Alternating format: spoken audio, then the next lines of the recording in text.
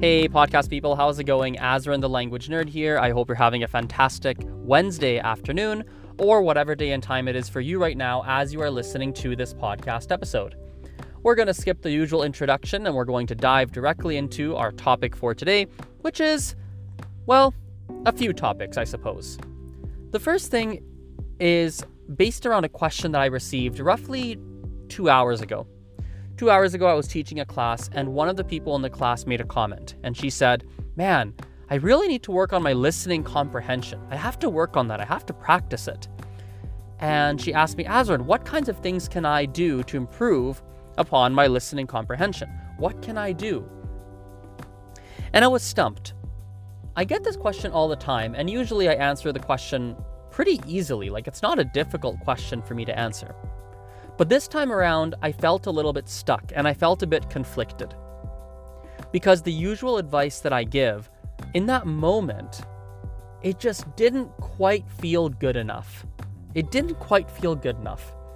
The usual kinds of advice that I give are, listen, if you're struggling with listening comprehension, the very first question I have is, how much listening are you doing on a week-to-week basis? And more often than not, people say, well, I'm not doing that much. I do a little bit here and there, and that's all they're really doing. And so the knee-jerk reaction I say is, well, we need to get you listening to more things. More music, more videos, more whatever audio programs you're following, more conversations with a conversation buddy, more whatever. We just need to get you interacting with the language more and engaging your ears more, so that you can start to get better at your listening abilities.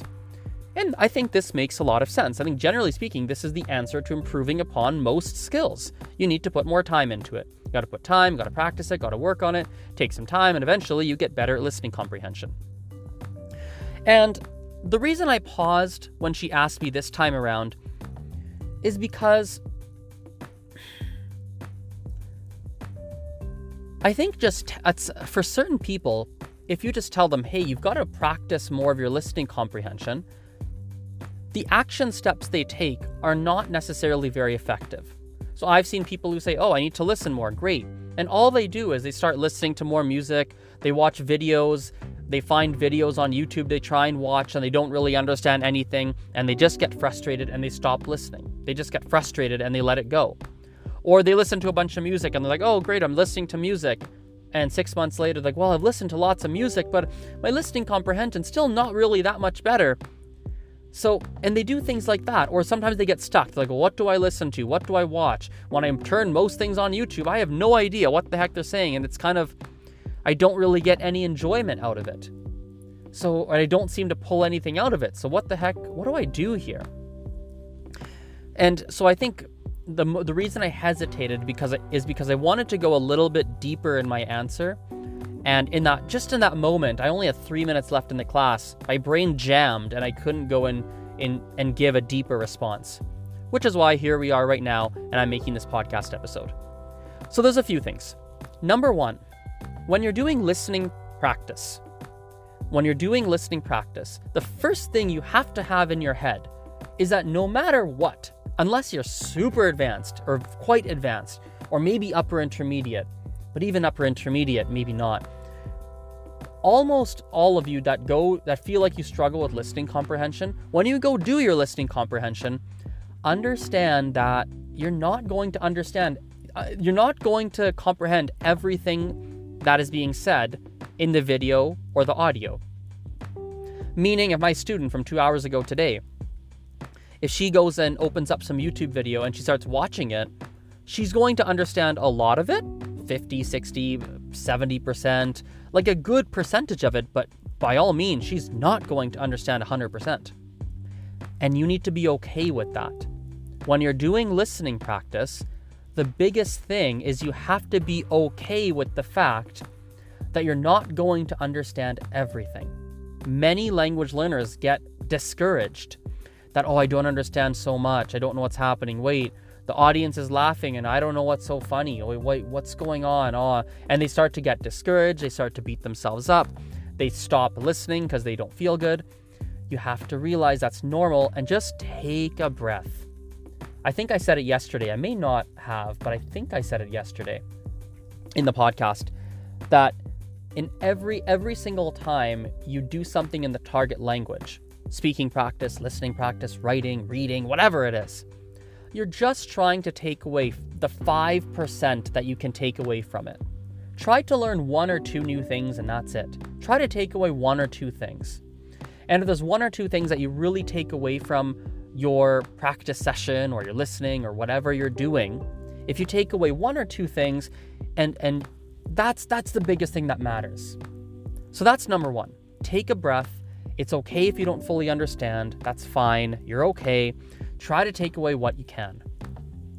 The second thing I'm going to say is I want you to find things that, even though you don't understand everything, you understand enough to still enjoy what's going on. You still understand enough to enjoy what's going on in your video or podcast or song or whatever. So, for example, I'll give you a few examples. It's going to be different for everybody, but I'll give you a few common themes. I am a reasonably strong Mandarin speaker. Like I'm a pretty solid middle intermediate kind of speaker of Mandarin. Pretty good at the language. And one thing that I found myself doing recently is watching music videos in Mandarin, listening to the songs, finding a version of the song that has subtitles on the screen, same language subtitles, so Mandarin subtitles, watching the music video, looking at the subtitles, listening, and watching the music video. I don't understand everything, but I understand 50-60%, and with the context of what's happening in the video, I understand 100% or 90% of the meaning. I'm going to say that again. I understand about 50, 60, 70% of the words, but 90 to 100% of the meaning. So even though sometimes I don't fully catch all the words, I kind of miss 1 or 2 things here. With all the context of the music and the tone of the tone of the singer, the music video, the expressions of the people in the video, etc., I understand 100% of what's going on, even though I don't understand 100% of the words. That's what you're looking for. You're looking for things that you understand the majority or 100% or a very, 100% or at least the majority of the meaning of what the people are saying, even though you only understand 50-60% of the actual words, or 30% or whatever it is. That's the kind of stuff you want to look for.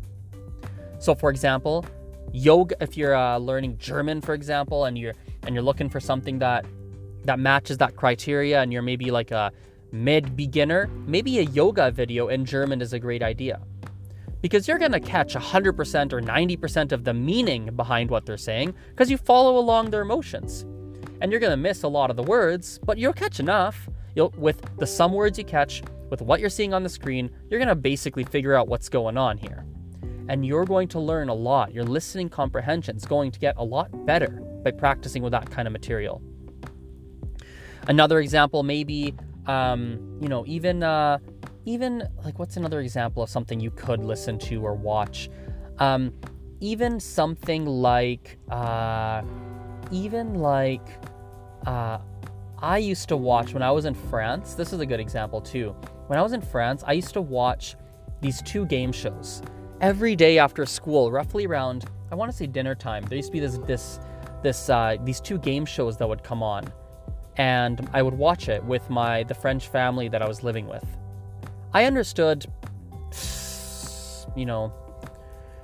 probably 30 to 50% of the words that they were saying. Like, I didn't understand all of it. They made a lot of jokes that I didn't understand. But we watched it, and I enjoyed watching it. It was kind of entertaining. It was upbeat. It was a game show that had a very particular format. And so even though I didn't understand everything that people were saying, didn't always fully understand the game show questions, I'd miss out I didn't always know all the words. Because the game show followed a certain format, I always knew what was going on. I understood 100% of what's happening. So-and-so said something. He asked a question. The person said, duo, carré, cache. Those are the 3 options. He'd say duo. I'm like, duo means 2. Great. Oh, he's got 2 options. Oh, he got it wrong. Oh, too bad. Oh, so he lost now. Okay. So now the champion's got 1 more chance of winning here. Okay. So I'm following exactly what's happening in the show. And I'm understanding enough, some of the words, some of what was being said. I was understanding well enough. 30 to 50% of the words. But I learned a lot watching that show. I learned a lot. My listening comprehension improved a lot because of that show. So that's a very, maybe a deeper level of answer I can give you. You need to do more listening practice, but you want to be listening to things that you understand most or all of what's happening in the video or audio because of the context. And you're understanding, at least some of the words that they're saying, maybe 30, let's say at least a quarter of the words that they're saying, I would say, at least. Even if it was less than that, I think you could get away with it, but maybe a quarter is a bare kind of a minimum that comes to mind right now. And that will definitely help you quite a bit. So, I did have a few more things I wanted to say today, but I'm just looking at the time and I just actually have to head out and I have to go to my physio appointment. For those of you who don't know, oh, by the way, I have a very last thing I want to say for 2 minutes now that we're talking about physio. Last little thing. A lot of people, when it comes to their health and language, health, really, I would say any aspect of their life, I think a very human trait is how do I say this? Humans are not necessarily very proactive. We tend to be more reactive. I'll say it again. Human beings, in my experience, most of us or all of us tend to be more reactive than we are proactive. You might be thinking, what's the connection to physiotherapy? Where the heck are you going with this? Well, where I'm going with this is when you look at people who go to physio, they go to physio because they're in pain. You go to, you don't think about, most people don't think about saving money until they don't have it. Then they're like, oh my God, I don't have money. What the heck do I do? We wait for a problem to arise before we actually do anything. Most of us are not preppers for life, and we don't proactively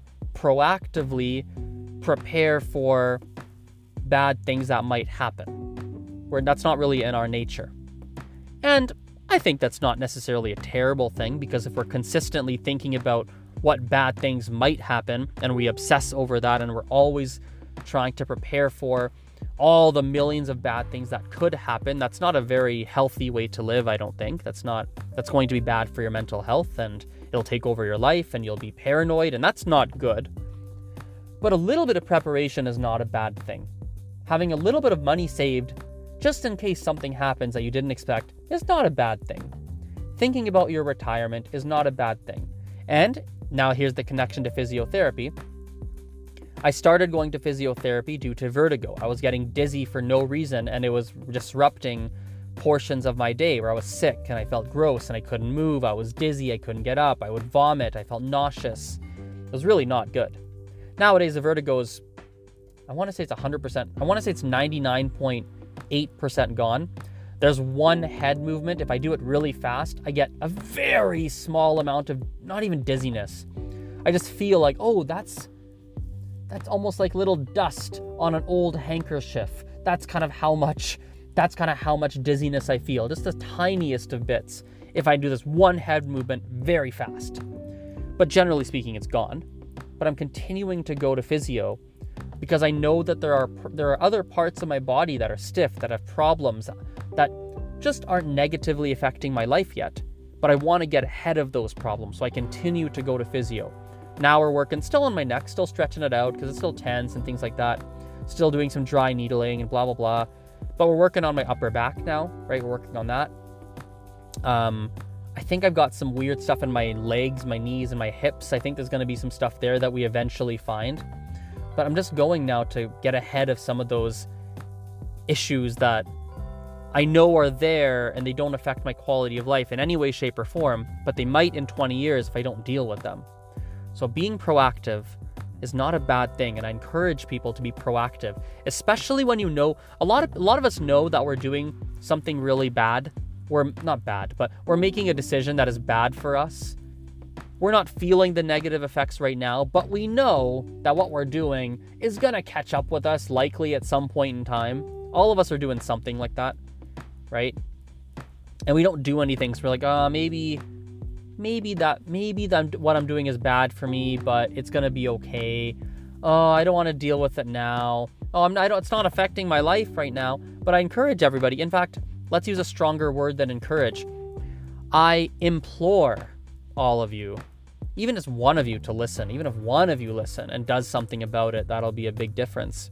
Even if one of you, just one of you, today, you take 10 minutes of your daytime today and you decide, okay, I'm really fucking up on blah, blah, blah. I'm really fucking up on this, or messing up, to not use a swear. I'm really messing up with blah, blah, blah. I know that's not a good thing. I know I shouldn't do that anymore.